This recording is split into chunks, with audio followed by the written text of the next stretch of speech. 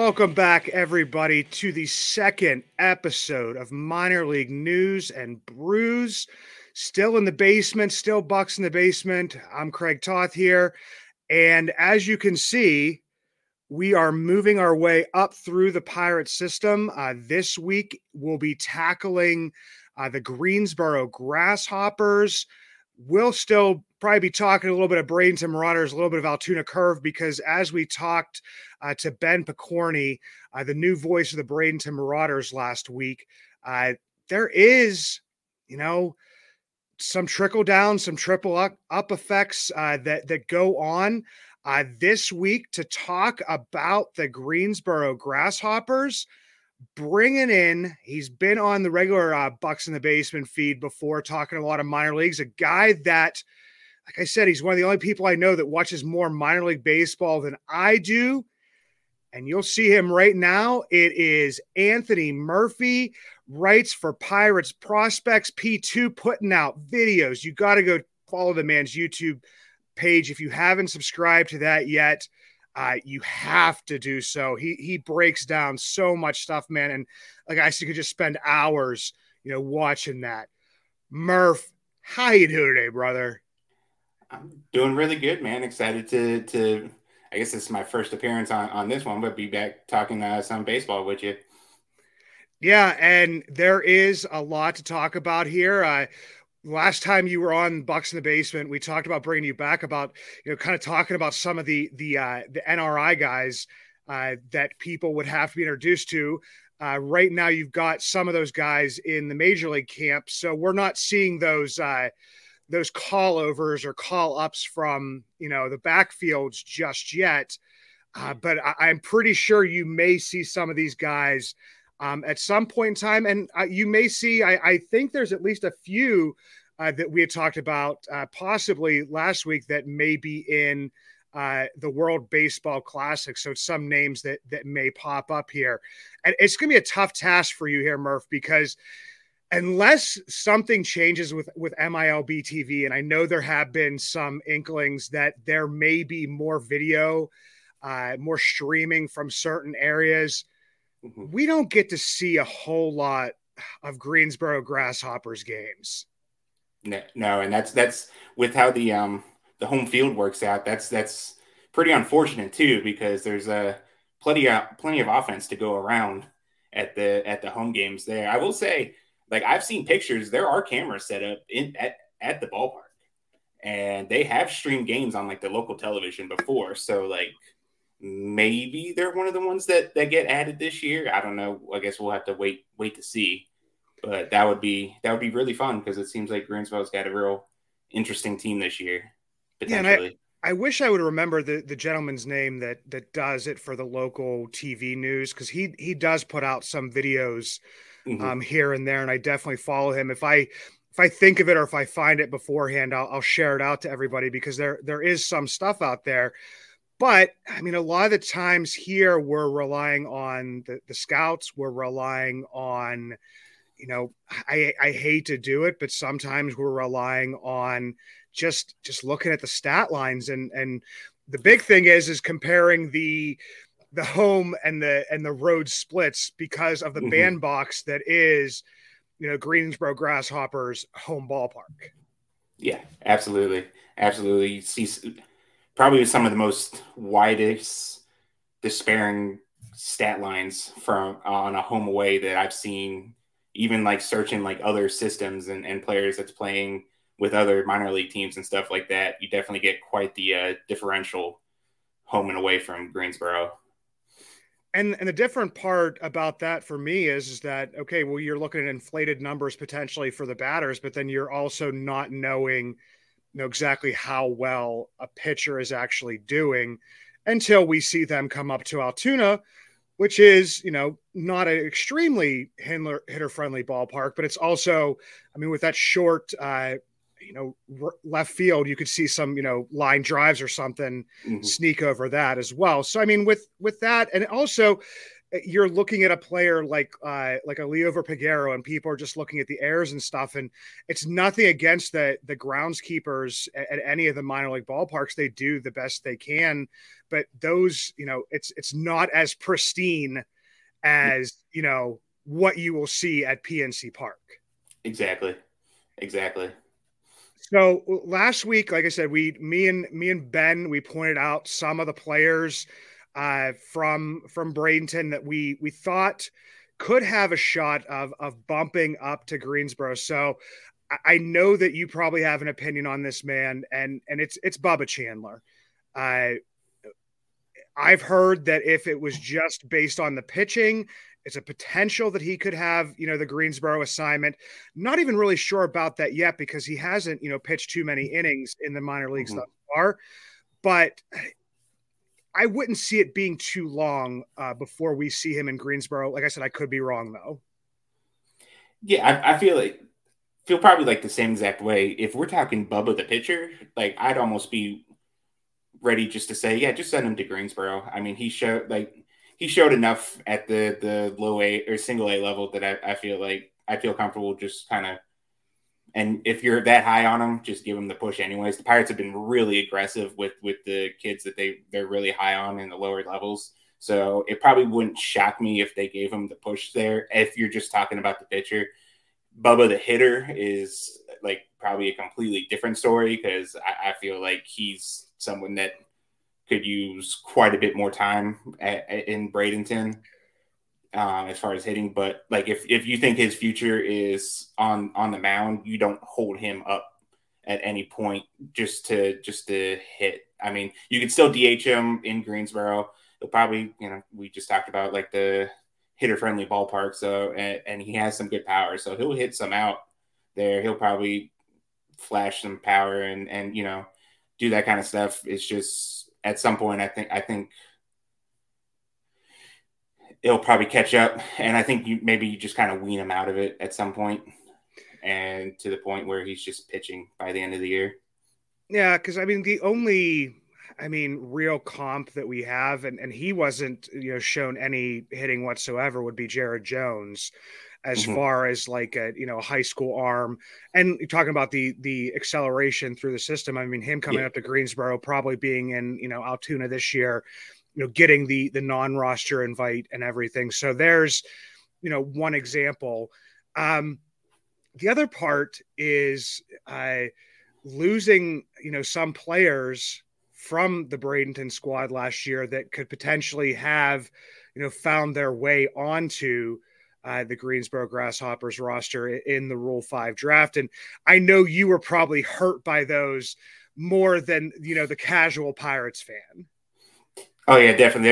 There's a lot of names too. It wasn't one of the names coming from Bradenton, but I had just written up this really long breakdown on Domingo Gonzalez and how I thought he was like a relief guy to kind of watch. And Tim Williams, the editor on this site, we're like, okay, well, we're going to hold it off because we don't think that the Rule 5's this week and it's going to kind of get buried and no one's going to be talking about it. So we'll save it for next week and then we'll put it out.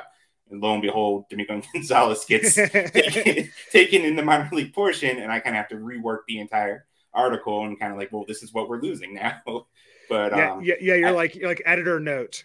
Yeah. But as far as the guys coming up from Bradenton, Jovis Del Rosario was a really interesting guy to watch last year. And he would have been like, I think he's probably one of those guys that like, just because of the pure guys that are moving up or potentially could be moving up, the Greensboro rotation is probably going to be really stacked this year. He's probably a guy that probably would have ended up in the bullpen just because he's kind of behind on the depth chart when you think about it, like long-term and stuff like that. But he had a really good season. One of the most solid, consistent starters on that Bradenton pitching staff that was really good and had a lot of really young arms on it. So not kind of losing him was kind of a, don't want to say big blow, but it was kind of a shocker kind of thing. Yeah, it's one of the bigger blows to maybe, you and me and probably like 3 or 4 other people had started making out our, Greensboro roster at that point in time. Yeah, there's a lot of deleting on my spreadsheet going on that weekend or that week. Yeah. So let's stick with the rotation here. Right now, I have Anthony Solometo Hmm. moving up. I have Po Yu Chen Hmm. moving up. Carlos Jimenez. I think that's a guy that you could speak to a decent amount. And then after that, I have just like a grouping, like kind of bunched together. Is there anybody in this Greensboro, rotation that kind of sticks out to you? Well, you mentioned him too. Like I've been a really big Carlos Jimenez fan since like kind of seeing him on there. I love it. I love his stuff. He has three really great, solid, average to above average pitchers. The changeup might be the best changeup in the system right now. Has a lot of the like the air bending backwards kind of break to it. The curveball is really good. Fastball, he hits mid to upper 90s with it. Has to work on the control. I feel like he's the kind of guy that maybe kind of like I don't want to because of kind of lofty expectations because he still put up some decent numbers, but kind of like a Jared Jones as kind of season to where like okay he look kind of gets hit a little bit hard kind of stuff, but like he still puts up like the strikeouts and that kind of stuff. So I feel like that could be a case with a lot of guys in the rotation this year, but Jimenez is the guy I'm watching. He started the year in Bradenton with them and but he jumped up to Greensboro towards the end of the year. Valentin Linares, I think, is another guy to watch. He had a really good year, kind of came on late, kind of gave didn't put up the strikeout numbers like the other guy, but kind of given the Luis Ortiz type vibes kind of thing from last year. Maybe at first glance, kind of an older guy playing in Bradenton, but older but inexperienced kind of thing, and big body, looks like a starting pitcher on the mound. Has a nice little pitch mix to work with. But he could start in Greensboro. They could give him the Ortiz treatment since there are so many names potentially in this rotation and kind of just shoot him to Altoona. But he would be a guy that, like, if he stays in Greensboro, probably be like the front of the rotation guy to start. And as the season moves along, I wondering who could get bumped up. I One of the names that's on top of my list is obviously Shim.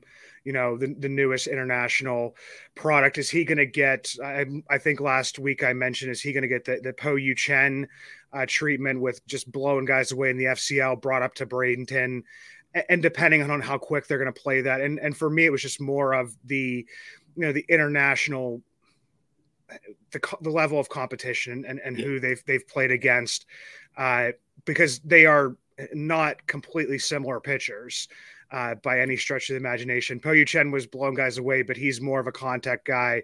Shim, as of right now, looks like he's like a swing and miss kind of profile. So it's just more of getting their eyes on him. And we're Mhm. not seeing too much from the backfield at this point in time because the major league club has moved over to Lecom, Yeah. so some of those eyes have gone away a little bit.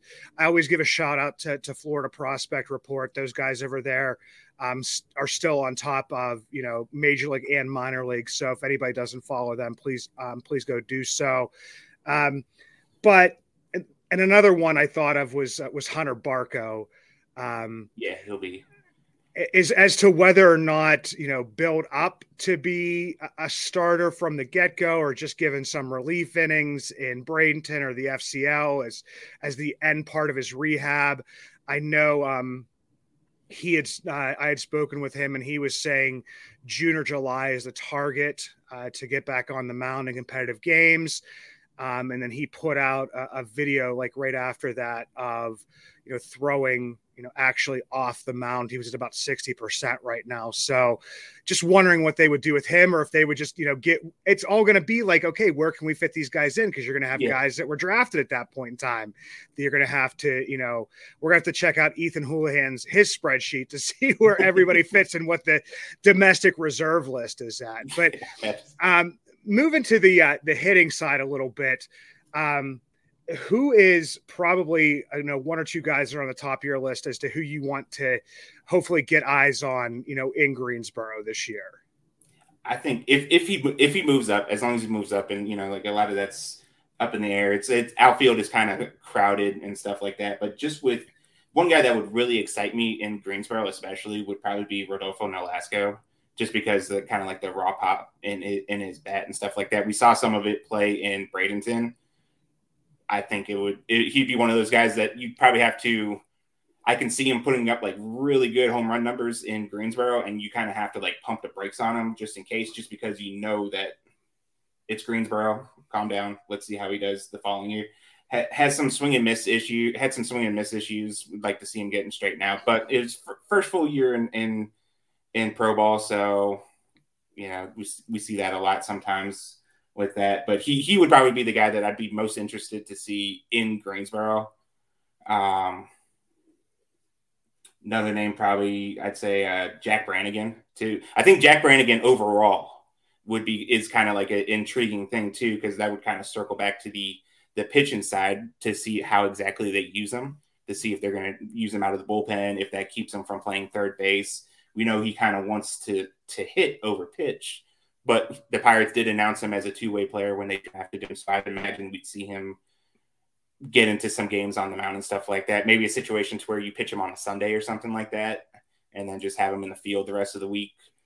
But he showed some pretty good speed. He showed a little bit of power when he first got to Bradenton, kind of tailed off towards the end. But like, he'd already gone through a long season at Notre Dame and all that kind of stuff. So, I mean, you can't really blame him for that. But yeah, and with those types of guys, I mean, they've usually, even if their plan is to have them pitch long term, it's usually they come in, and if they're got the hit tool, they'll at least give them a shot at that. And with Brannigan, I mean, the defense is there as well. I mean, so it's a tough spot to be in, but I also want to see him a little bit in that relief role, now like a JC Flowers, to see what it would look like.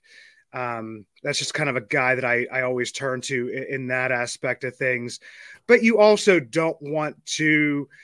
I feel like that the development department for the Pirates is, they don't want to close the door on anything too quickly. No, absolutely not. Like, he's shown really great defense. I think like even Baseball America said like his upside is like a Gold Glove caliber third baseman, at least defensively. Is a great arm. He showed that a few times in Bradenton. Made a couple of amazing throws, a couple of great plays, charging the ball. So like, if that's his thing, like, you don't want to necessarily take it away with it, but like, the Pirates saw something enough. Like, he didn't pitch much at Notre Dame, but they saw enough of him to where they were excited enough to draft him as a two-way player. So it'll definitely be interesting to see how they work and how they manage that, because it's a little bit different than Bubba Chandler, where Bubba Chandler is like a starter, and then you don't want to put his arm in the out in the field, so he's just DHing all the time. You just put Brannigan as a DH, and that kind of takes away like one of his biggest assets, and that's his defense. Yeah, it's definitely going to be interesting to watch there. One guy that I have written down here, and I actually have him circled and I believe starred, is Sung-Chi Chang. Was a pretty big name that people were talking about last year in Bradenton. Didn't have a bad year. No. Didn't have a exceptional year either.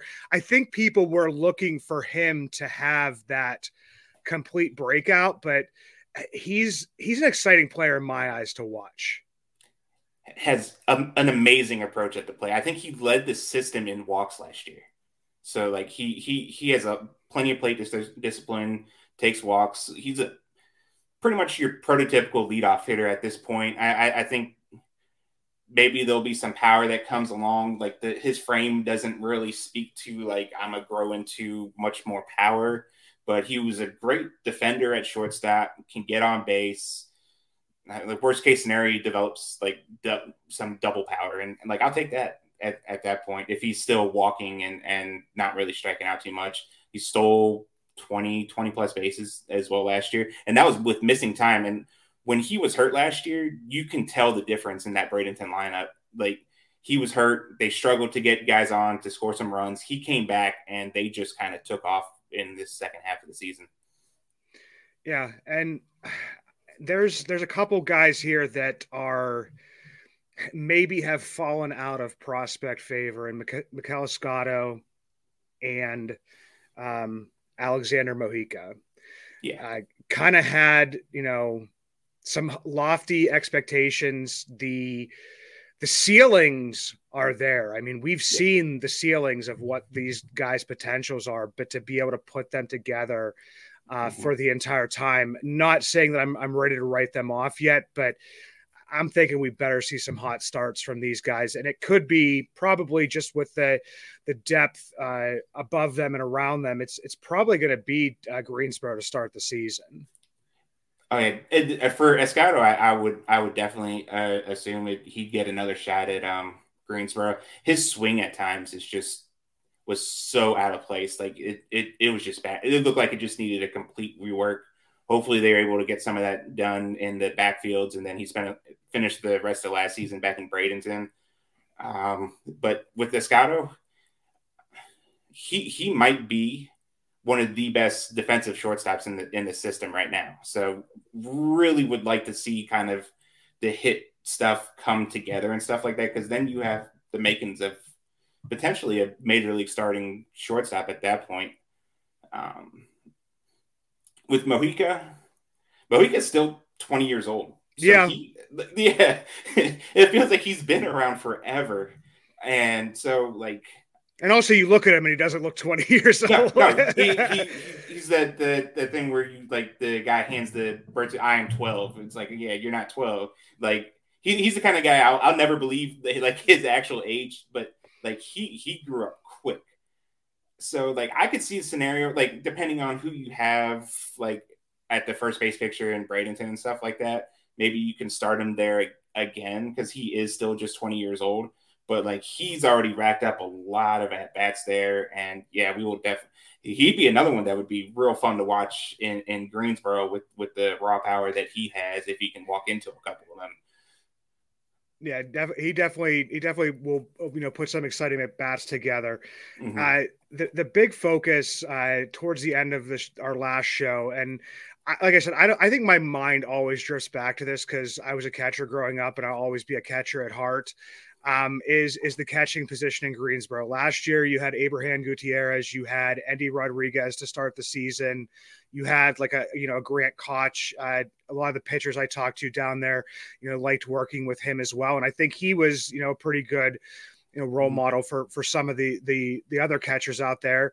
I have a hard time when I'm making out these rosters to even figure out who is going to be the catcher in Greensboro with all of these young arms.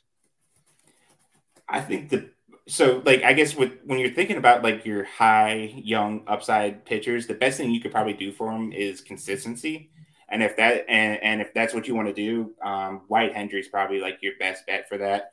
That he would have caught them all down in Bradenton last year. You can even slide just because how crowded Double-A may end up being. If you're talking about starting Henry Davis back there, you can slide Dylan Shockley down there since he's more of an organizational guy. And some of the people I've talked to and just like that, they love Dylan Shockley in general and stuff like that. He's probably top 2 or top 3 of the best overall defensive guy there. He's great at calling games, just great with the pitchers and stuff like that. If you have 2 of those guys like Hendry and Shockley catching those young arms, I think maybe the results on the field, because it is Greensboro, may not be there, but I think that will do a lot for their development and progression and stuff like that. I can't disagree with anything you said there, Murph. And I had Wyatt Hendry's name written down. So, either we're on the same page and we're geniuses, or we're on the same page and we're completely wrong. I mean, we'll have to figure that out. But for everybody that doesn't, please go follow, Anthony Murphy. Go read his stuff on Pirates Prospects. I mean, they're putting stuff out every day, couple times. I mean, Tuesday's the big drop day. Go follow the YouTube page and everything. And Murph, you know what? I mean, hopefully this minor league news and brews thing takes off, and we can have you on again real soon, brother. Absolutely, man. Just name the time.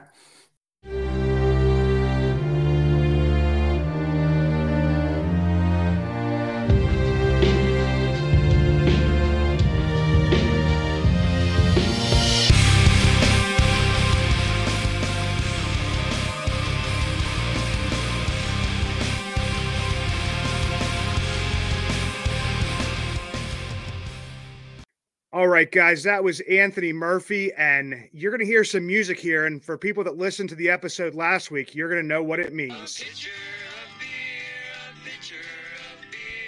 Let's order another pitcher of beer. That pitcher of beer should come over here. I love that pitcher of beer.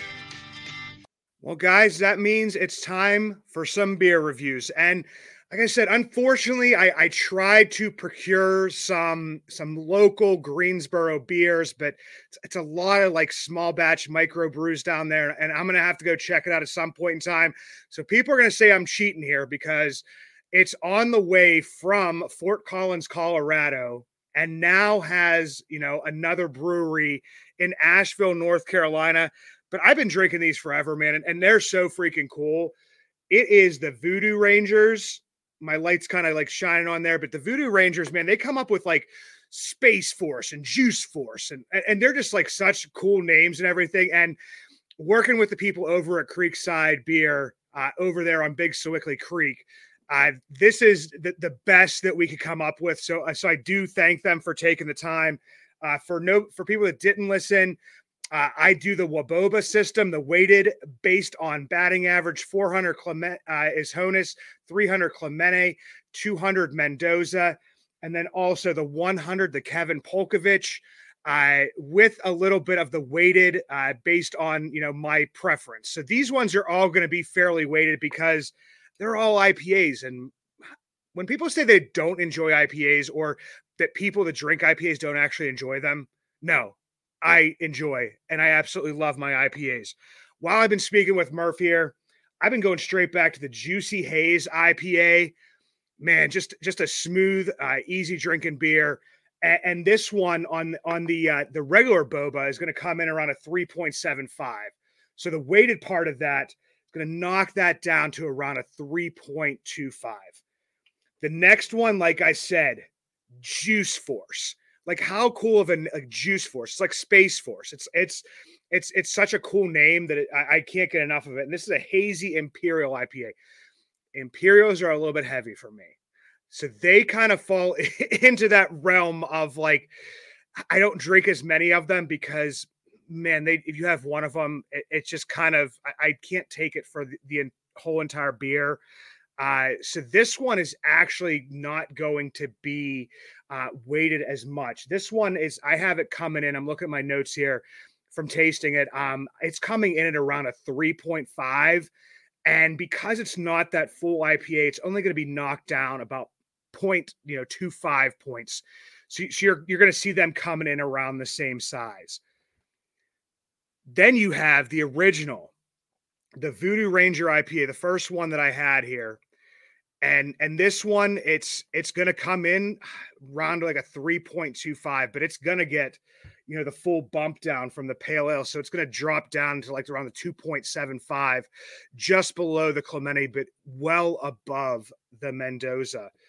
And then the Imperial IPA. And once again, like this one, it's not one that I would, completely drink a lot of. Good tasting. Once again, going to come in around a 3.25, get knocked down to that 2.75. All good beers.